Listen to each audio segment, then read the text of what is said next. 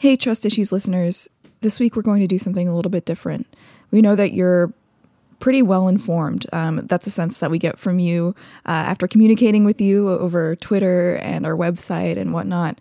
But sometimes we think that there are things happening in the world that are so important that we can't just do our regular podcast. And this past week, one of those things happened. We learned a lot more this week about the condition of families who were separated at the border. And ProPublica obtained audio of children specifically separated from their parents who were being kept detained at a U.S. border and protection facility. They released that audio, and we want to play it for you. ¿De dónde son ustedes? ¿Y tú? Guatemala. No llores.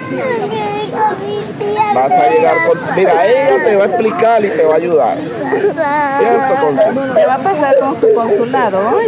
Papá. Papá.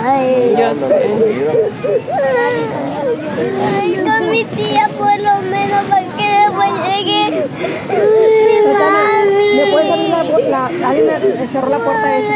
Que me venga a traer mi tía para llevarme a la casa. Ella llama a tu tía si tú tienes número y habla con tu tía. Tengo el número de Ah, pues ahorita ella te ayuda para que hable. Cálmate nada más. No, papá. Voy por aquí, niña. Papá.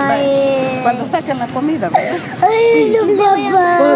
Para que me venga, papá. Ya voy a llegar yo cuando esté allá. Ya le voy a meter a comer. Papá, Si tiene una celda, me la da, por favor. Ay, no, papá.